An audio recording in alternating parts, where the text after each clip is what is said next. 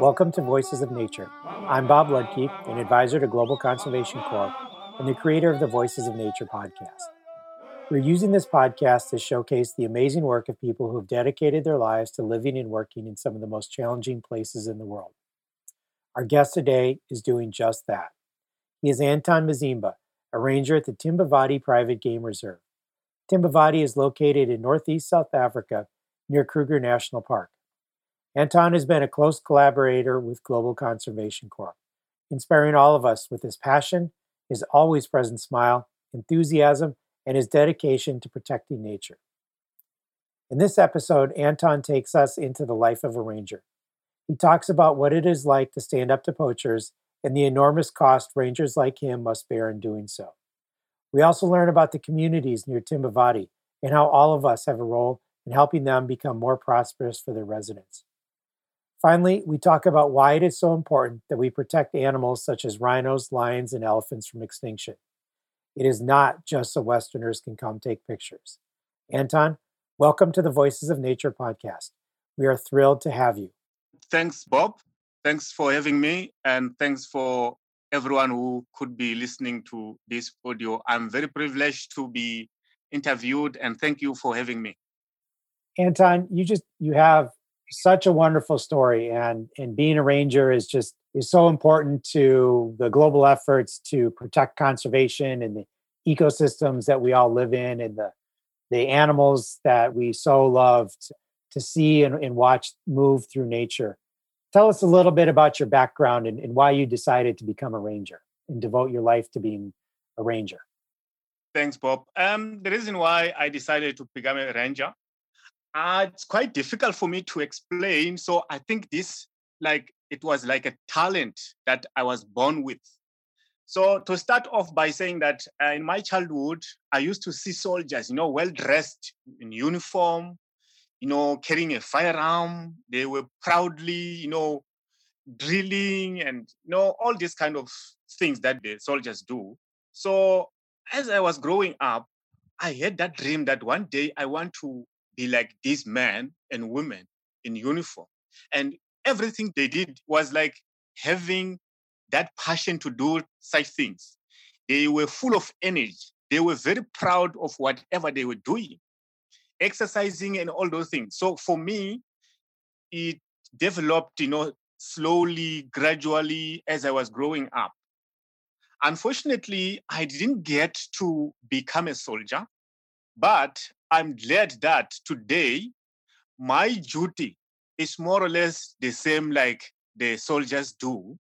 However, this is a profession that is quite unique, and it's different from other professions.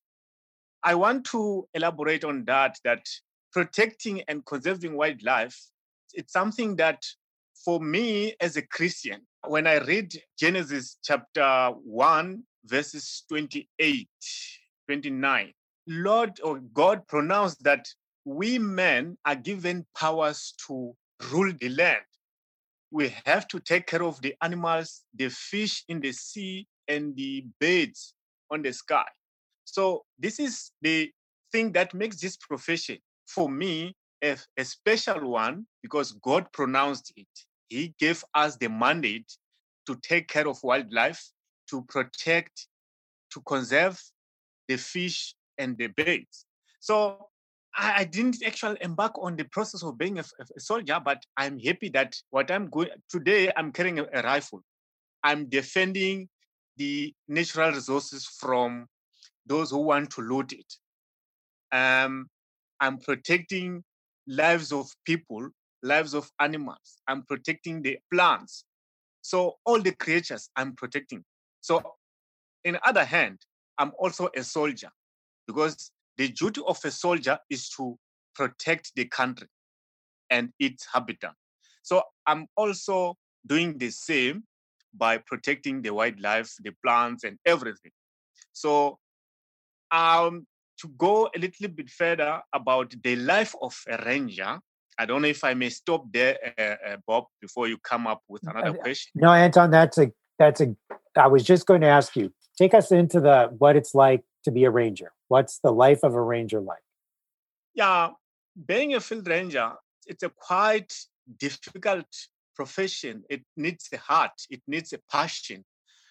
To those who don't have passion for being a field ranger is a calling. So if you want to be a ranger, but by nature you don't have that calling, you might over time collapse. You're not going to be able to go forward. So it has to do with a passion, with a calling. So, however, being a ranger, it's a risky profession. We face a lot of danger in the field and in the community. You know, life loss can happen at any time.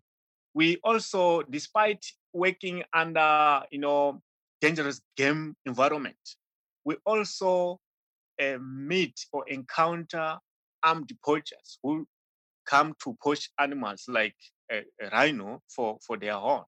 These guys are very dangerous. When you meet them in the field, they are going to shoot you dead. They are going to kill you. So our level of alertness is very high at all times, day and night. Our profession has no time in and out. It's not there. Yes, the policy or the contract you will sign, it will say that you work from this time to this time. But in essence, you work 24/7, day and night. If the duty calls, you have to respond. You have to go there. No matter what time of the day it is, the weather looks like, you don't have to look at those things. The only thing is that you have to respond. So also from the communities that we come from as field rangers, we are not living in isolation. We have people where we come from. We have got families, we have got friends, we have got relatives. You know, we tend to divide the community in 2 or 3 groups of community members. Some members are going to consider and see field rangers as good people who serve a good purpose. But for some, we are perceived as people who are stopping them. We are denying the community members to access the natural resources. I'm talking about the game meat, I'm talking about firewood, grass. It can be soil, like extracting sands in the river. So, because we enforce the law that no one should harvest or collect or kill animal without a permit, we are seen by that group of community members as people who are from the protected areas. And there's another group that says, yeah, but these guys are doing a good job. And also a third group says it's neutral, actually. The third group is neutral. They will say, okay, we have no say whether these guys are serving a good purpose or they are bad. We don't worry. Whether the animals are being killed by poachers or whatever, they don't worry about anything. So for them, anything is not a problem to them. So this is the third group. But now we are dealing with those community members that think we are the problem because we stop them from harvesting or collecting firewood or anything that they want from the protected areas. So we are perceived as bad people, and they will do whatever it takes for them to harm us so that we lose power, we lose that passion for conservation because they will like attacking us emotional, like saying bad names, and some will attack us if ever like under hot pursuit, a poacher is running into community land. We have to chase them and arrest them there. We are also attacked by the community members because they think what we are doing is wrong, it's totally wrong, and they want to fight back. So this is kind of the danger of being a field ranger. And also, being a field ranger, it means that you have to stay for longer periods out of your comfort zone and also away from your family for quite some long time. Being a field ranger, it means that you have to set boundaries within yourself, within your heart. You have to decide that, okay, so and so place, I shouldn't go because I've got lots of enemy there. They are going to attack me. So you become more like isolated from the community member. How although you live there, but you feel like you are living in an island, in an isolation, because whoever looks at you, you don't know what they see, when they look at you. So always we think like we are being disregarded by our own community members because of the job, the profession that we're doing. So this also emotionally, it hurts us a lot, despite the attacks that they may physically do to us. But also it's associated with emotional, because sometimes you feel like you're not allowed. You were not supposed to be there. And you feel like, no, people dislike me. And if that keeps creeping in your mind, you, as time goes on, tend to lose that passion. And by doing so, people start behaving strange at their workplaces and all those things. Sometimes people get fired because of misbehavior, but that misbehavior may be as a result of what people or field ranger is facing out there in the community. And also there's intimidation, whereby syndicate group members will call you. Once they get your cell phone number, they will call you and say, yeah, we know that you are always after us. We are going to get you wherever we're going to get you. They may mention a place where they think you mostly frequent that place. They will say that we're going to find you in town. We will show you. So that thing, they're harming you emotionally. And if you work, you do your patrols and all those things, you start like losing concentration of what you're doing, because at the back of your mind, there is that intimidation that keeps on going. They keep on calling you names and telling you that they are going to kill you and all those things. So this is what being a field ranger means. This was so powerful. I want to really understand this. How do you deal with that intimidation?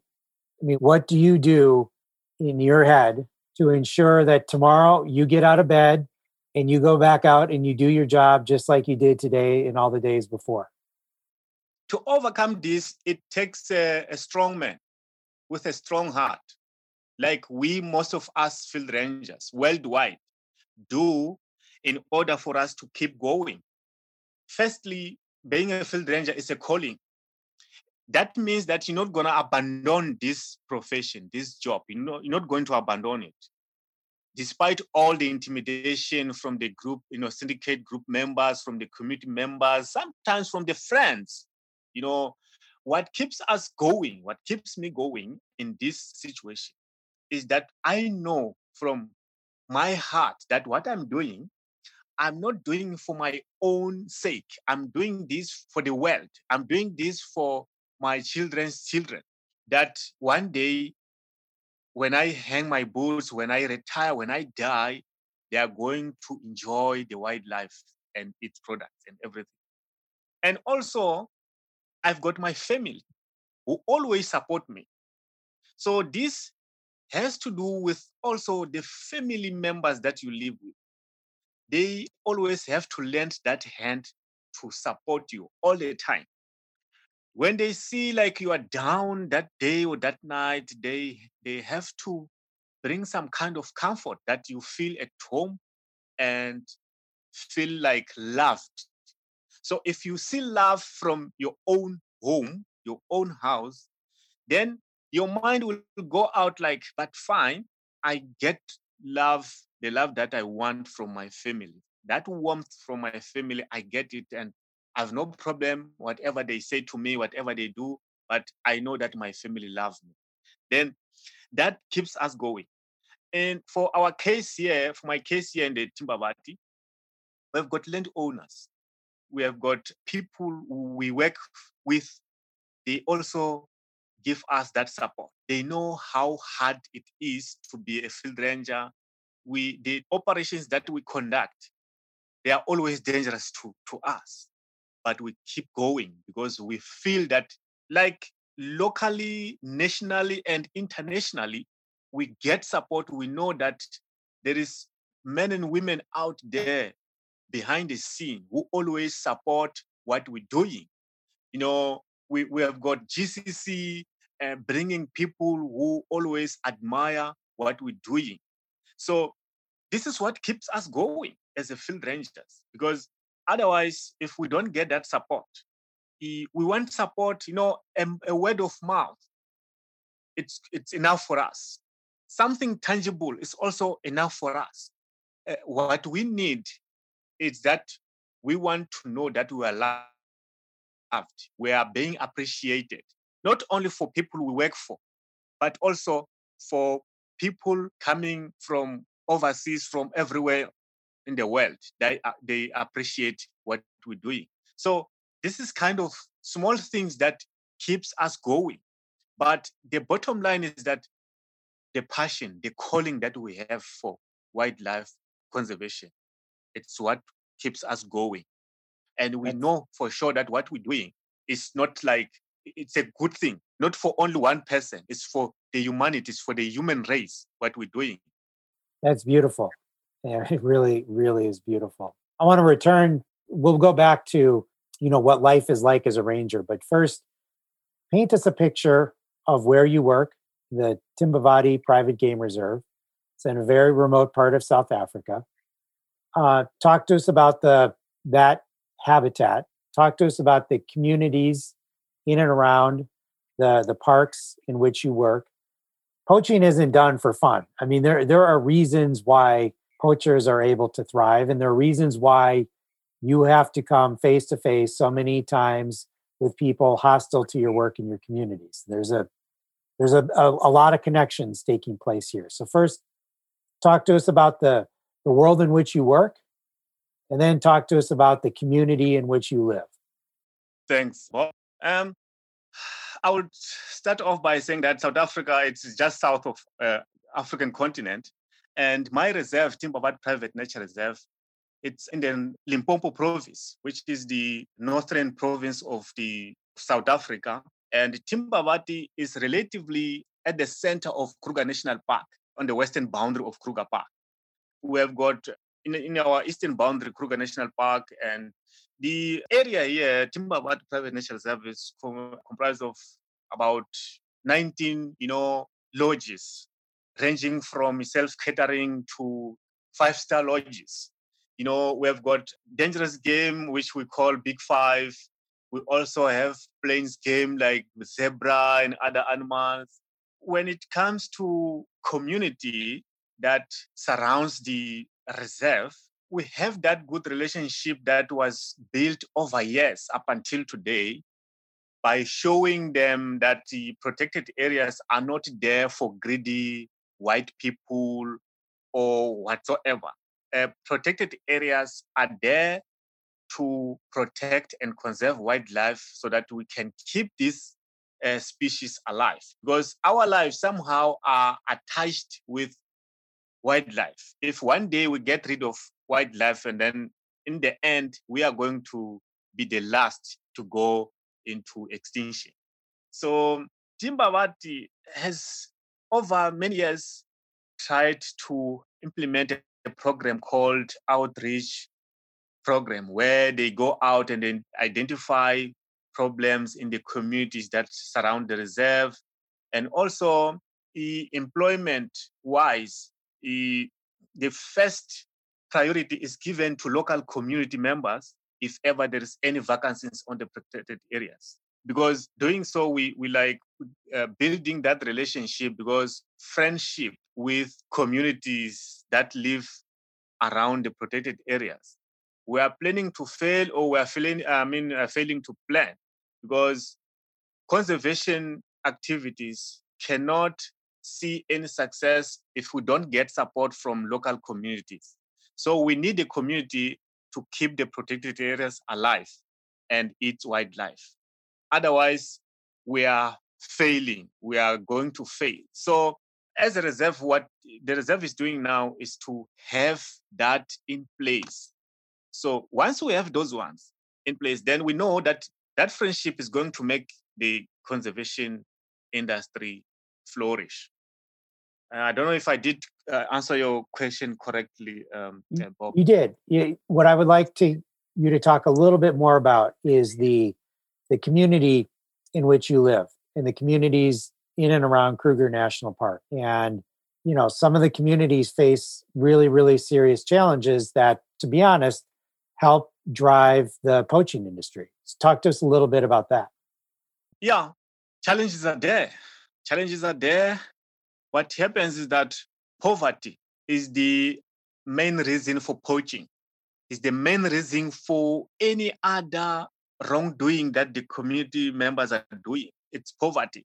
So poverty followed by overpopulation. I shouldn't actually rule out the issue of overpopulation also. Yes, protected areas are in and around Kruger National Park are trying by all means to provide employment to local communities. But they are not actually coping with the number of unemployment or the rate of unemployment that it's faced by the communities in and around the Kruger National Park and the protected areas associated with it.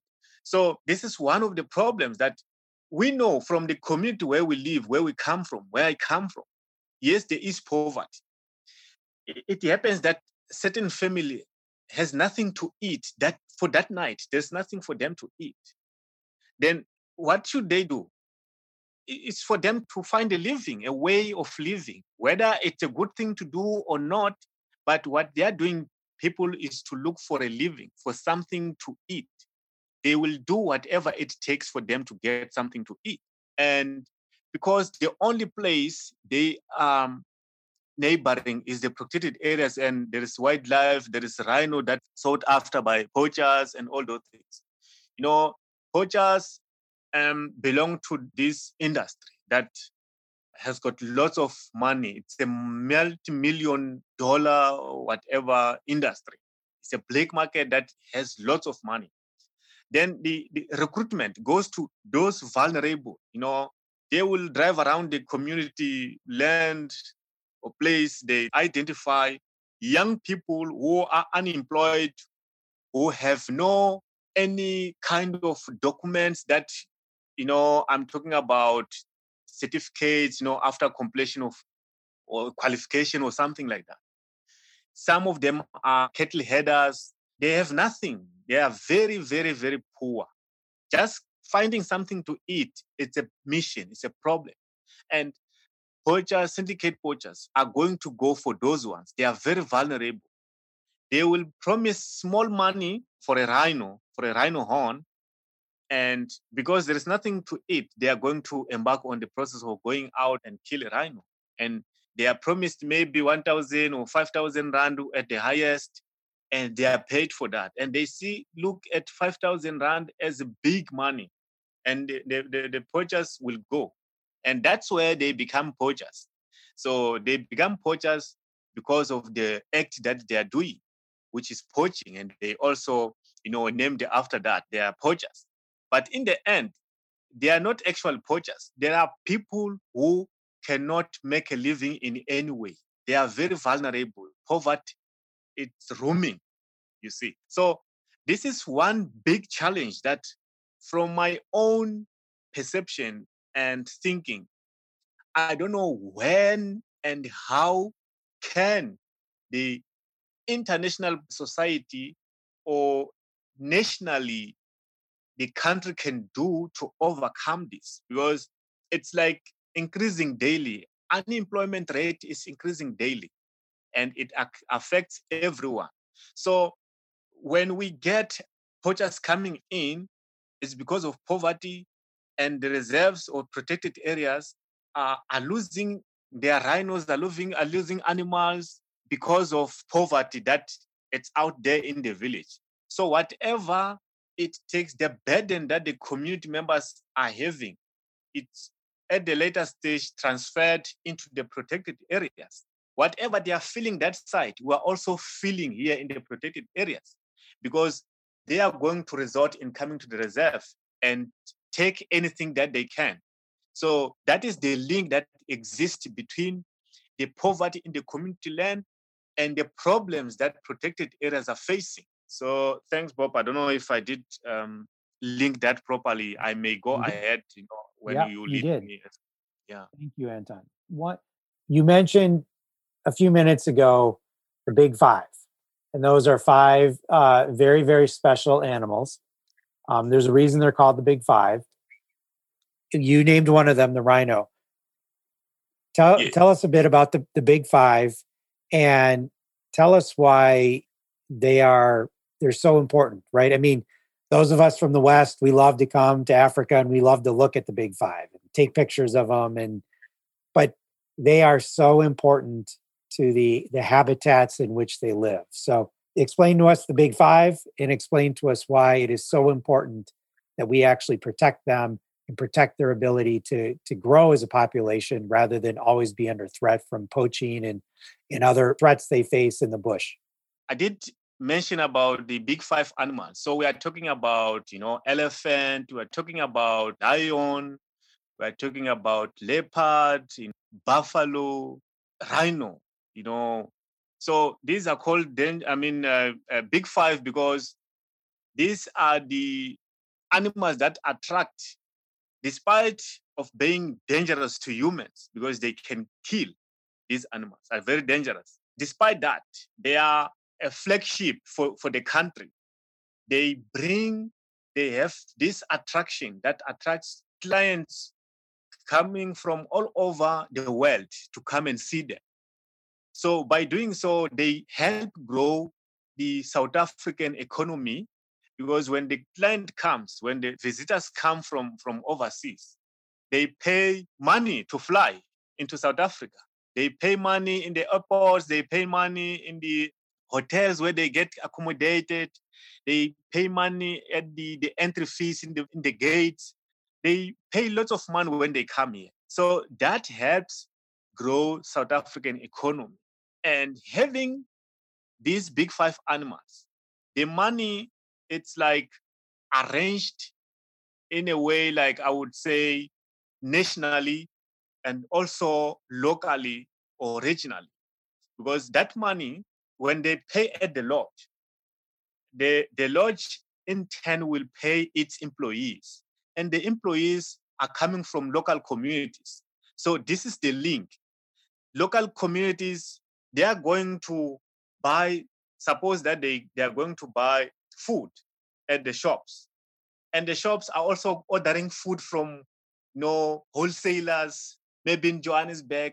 So that money keeps circling around the communities, and we get that money to do whatever we want to do. So having these flagship animals, the game, big five animals, it's so important that we have to protect them, because if one day we leave them sleep in the cracks, we are going to lose the money that we get into tourism. So they create that tourism attraction because they are there. And we get money out of this. Photographing, sometimes they do green hunt, which is just coloring animals and all those things, game drives. So having big five is very, very, very important. And having this big five, we need to have everything in place. We cannot remove one species and say, okay, we're gonna live, because the lives of wildlife and human race, it's linked. So we cannot live as humans only without wildlife, and wildlife cannot also exist without human. So we are relying to each other here. So that's where the connection is. Poverty in the villages also carried into the protected areas. But now with big five animals, we tend to get something for our local communities. Some protected areas go out and drill water for communities to get, to drink and all those things. So this is the goodness of having the big five animals. It's so important to have these animals. So now take us face to face with one of the big five. You have some amazing adventures. You see them, you interact with them all the time in the field. Tell us some stories. Yes, Bob. This is out of my judgment that when God pronounced that we should take care of wildlife, he also, on the other hand, told the animals to respect us. Big five animals are very strong, are very dangerous, but they have respect to humans. They respect us. So what is needed is to respect the animal. Once you embark on a foot patrol or in a game drive, what you want is to respect the animals. So once you respect the animals, they will also respect you. However, there are instances that you didn't see the animal at a reasonable distance and you tend to surprise the animal. Some are going to freeze, some are going to run, some are going to chase you because they feel like you have invaded their comfort zone. So they want to fight back. But because of that respect that God gave the animals to respect us, we always survived these things. In my life, for 24 years in this profession, I once fired a warning shot. Just once in my life. Once I fired a warning shot to an animal. It was a hippo. That's all. Actually, it was not a warning. I was actually shooting at it. But yeah, it happens once. Anton, you have to tell us about that. What caused you this one time to fire a shot at the hippo? So what happened? One day we were on patrol. So we came to this dam. The dam was like, I would say maybe 40%, the volume of water there. So the hippo was standing right inside the dam, at the center of the dam. So we normally call the dam as a detection zone where a dam is like a front page of a newspaper. When you go to a shop and you buy a newspaper, the front page for us is a dam. So that's where you read the lives of animals, to know what happened to the animal. If there's any animal that is sick, it's dragging legs on the ground. Some animals will go to the water hole and they drink and they can't move. So that's where you see even poachers, they will also go to the water hole to collect water there to drink or to cook. So that's where most of the things we read from. We get to know what's happening, on the other side of the reserve by reading what's happening at the dam. So this time around, we were circling the dam to see the animals, what animals drank there that morning and all those things. So I went over the dam wall and beyond it on the other side of the dam wall. So my friend was on the other side of the dam. So we're all moving from west to east. So all of a sudden, when I was still, out of the side of my friend, I heard, the water like sounding, and I could read from what I was hearing that the animal was now leaving the water. It was running from the center of the dam to go out. So I had to rush and climb on the dam wall to see what was happening to my colleague, only to see that the hippo was now leaving the water and running on the dry land. And I just warned my colleague to run. I just shouted, run, and then he started running. But it was too late for him to run. And the animal caught him, so it injured him, deeply. So I had to shoot at the animal. So I shot at it until it left him there. So, and then I called for an assistance, and they eventually, put the animal down. So my colleague survived. So it was a very bad experience that took me months to get rid of it from my mind, because I always, when I was sleeping, I was starting to see that film, what I saw that morning. It kept coming, during one night, it will come maybe 2 or 3 times, whenever I'm sleeping, that thing was going to come. So, but in the end, I got, assistance, from the psychologists to come talk to me, about all these things. And then I eventually got well after that. And also what accelerated the healing was that my colleague was saved, was alive. If he had died, it might have taken me more time to get healed. that is when I fired, I shot at an animal. It was to save the life of my colleague. We always leave that comfort zone for them. We don't evade their comfort zone. So we respect them and they also respect us. And how do you feel when you either see the terrible work of the poachers or when you come face to face with the poachers? I mean, do you have that same type of feeling that you just explained when you had to shoot at the animal to protect your friend? Yes, the only difference here is that the animal cannot plan as such. Only when the animal feels like the comfort zone has been violated or evaded, the animal cannot plan. But the danger of a poacher is that they can plan. They know that, okay, the field rangers are going to walk past here. They can ambush you. When you get there, you are in a killing zone. They're going to shoot you dead. And that is the danger of facing, a poacher. However, for many instances, I faced poachers, daylight, on a broad daylight and during the night. So it's not a good thing. It's not a good thing. As I said earlier, that, we always, the level of alertness, once we embark on a patrol, whether it's a day patrol or it's a night patrol, the level of alertness remains high. Immediately you embark on a patrol, your body and your instincts will tell you that now you are in a different environment. Take care of yourself. Something from back of your mind, it keeps telling you that be careful. Now you are in a outside of comfort zone. Take care of yourself. Snakes on the ground, leopards on top of the trees, buffalo behind the bushes, a leopard, or, lion, sometimes you walk into a lioness with small cubs. You are immediately in a danger. Once you notice that you are in a danger. So the level of alertness remains high at all times. It's even more higher when you're now dealing with armed poachers, because you may lose life, anytime once in that situation. It's not a good or nice scene or nice situation to be as a field ranger.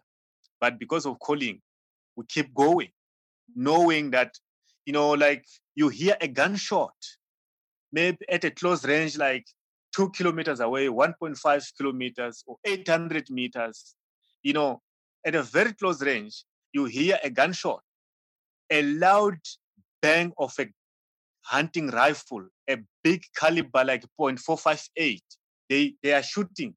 You have to get up and go to arrest an armed person who is busy killing a rhino for its horn. It's not a good thing. It's not a good experience actually. But we keep going. Thanks, Bob. I don't know if I did answer your question. You answered the question and much, much more. Thank you. So, how can someone like me, who has only visited Africa, only lived in Africa for a year or so, or other people in Europe or Asia, help people, the rangers like you, who are putting their lives at risk every day to protect wildlife, to try and find that that balance in the communities? What can we do to play a role in helping safeguard not only the animals, but I think the habitats that they live in, and help improve the communities around the places that you work? Poverty is the main issue, as I mentioned earlier. So for those who are like loving nature and wildlife, but they can't visit, South Africa or Timbavati or Kruger National Park, there's so many ways that they can help. As I said, that poverty in the community is also poverty in the protected areas. Like taking an example with my reserve. My reserve has no any means of funding coming from the government or sort of. The reserve itself has to generate an income to run the reserve, to buy new vehicles for patrols, for other operations, paying for salaries. Generally, to keep the reserve going, it takes lots of money, and the reserve has to find ways to get that money. So now the burden is put upon the landowners. They have to pay a yearly living, what they call leave, something like that. It's a big money that they're paying in order to run the reserve. So besides having, gate entry fees that the guests pay and at the lodges and all those things, there is no any source of income other than maybe hunting, and hunting it's like not that much active anymore, and that was also a source of income. Like the Timbavati budget is 60% of its budget that goes to security.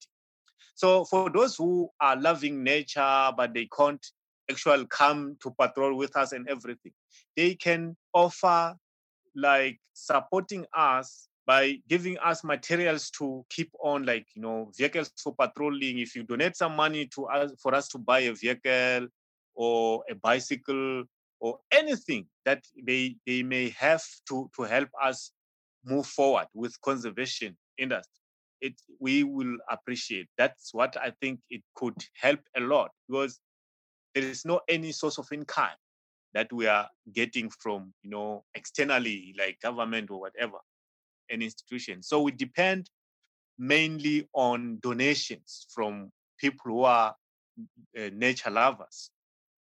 So, and also for the communities living in and around the protected areas. Some protected areas have built schools, they've been built clinics, have been drilling boreholes for the communities to get water. There's so many things that people who are good-hearted can help with. Thanks, Bob. So one last question. In a way, I asked you this before, but I really want to get your thoughts on this. And this is the last question I ask everyone in this podcast, which is, you, Anton, you see the challenges we face every day. The challenges to wildlife, the poverty, the conflict between humans and nature, the conflict between humans. Despite all of that, there's still reason to be hopeful. And what makes you hopeful? As I asked you before, what makes you every morning get out of bed and go into the field and do your job? Just want to starting off by saying that with this COVID-19, the reserve had to decrease our salaries because it had no more money left in their account to pay us. So they had to go the route of decreasing our salaries. Right now, as I speak, we have been, taken a big knock on our salaries. So what keeps us going, it's a whole lot of combination of difficulties that are put together, and they make it a very big burden to us.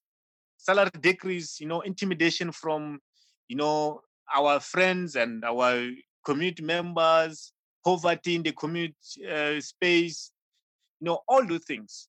We keep going because we want to serve the calling that we're here for. And we know that, yes, we do have support from all over the world. We're very sure about that. We also, I don't have proper ways to put it together, but I would love to say we have that hope that one day things are gonna come back to normal. People are going to respect the wildlife, because what makes it is a fine line that exists between the poachers and non-poacher. The poacher goes out and hunt or kill the animal without a permit. Meanwhile, another person who does the same has the permit. We do, annual game census. We know how many buffaloes we have. If we are going to have take-offs, we know how many buffaloes we are going to kill in order to generate money to run the reserve. But the poachers are like depleting the resources. There is that lacks control. If the whole community can go out into the reserve. They are going to kill all the animals that are there. They are going to harvest all the plants that are there. You see, so this needs a controlled thing. So, however, there is a big wall between the concept of people having to understand the importance of protected areas. We have to do it via education. We need to create awareness for wildlife and all those things. But here is a problem. People want tangible things. You can't tell them that you must starve today because one day we're gonna employ or your son or whatever. People are not going to take that. They want tangible material. They want things, at hand. They want things today, not tomorrow, you see. So in order for a protected area to satisfy everyone, it's, for me, is definitely impossible. It's not going to happen like that. But also educational wise, we are not going to win because education has to do with future things. They are not like acting today for today. It's like acting today for tomorrow. Because if you educate someone not to kill an animal, that is going to help in a long run. But for now, we need something to eat today. We need something to eat. What are we going to do? So these protected areas alone cannot do anything. They can try, but they are not going to solve the problem. We need a national plan that will come from the government as to how to help the communities to live properly. Because it's only poverty that makes people to come to the reserve. We have also laws that govern the game meat, that the game meat shouldn't go out to the villages. The game meat, they zoned the areas. There's a zone that is called red line. Get that line into the community land, you see. So people want the game meat.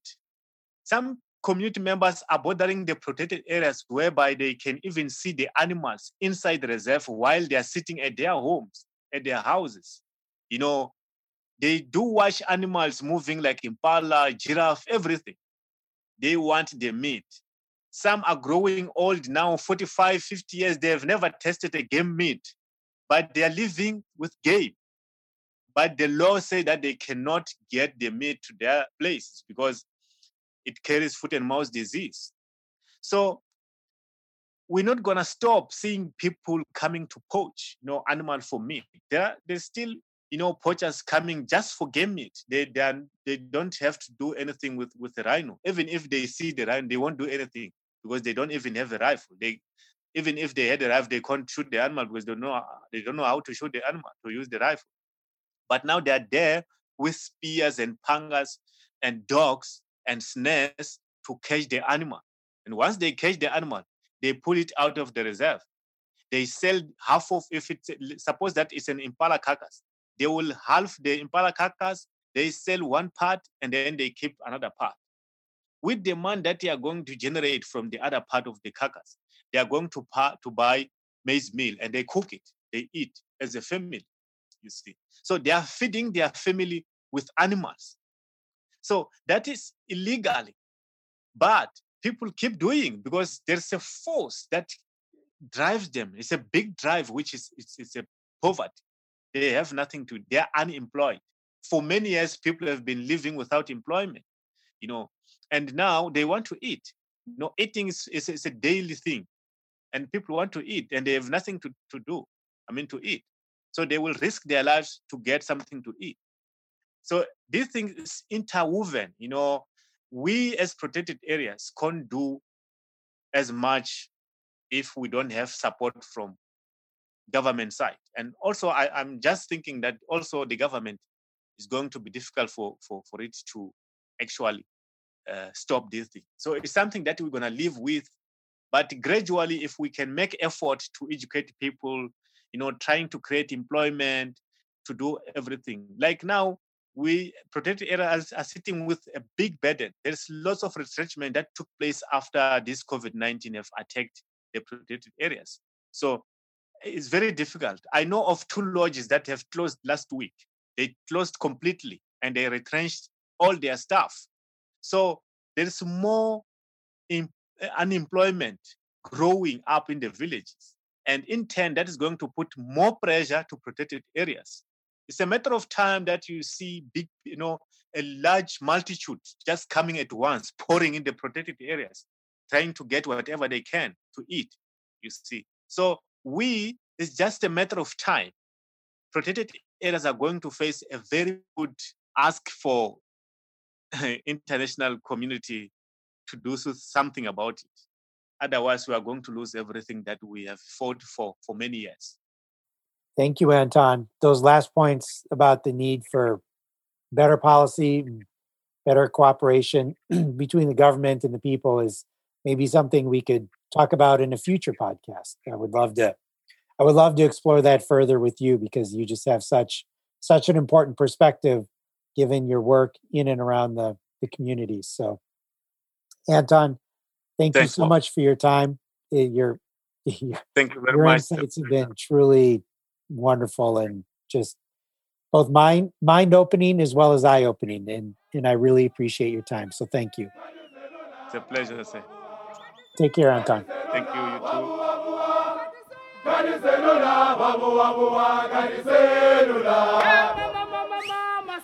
Masibongile mama mama mama Masibongile mama mama mama Masibongile mama mama mama Masibongile mama mama mama Masibongile mama mama mama Masibongile mama mama mama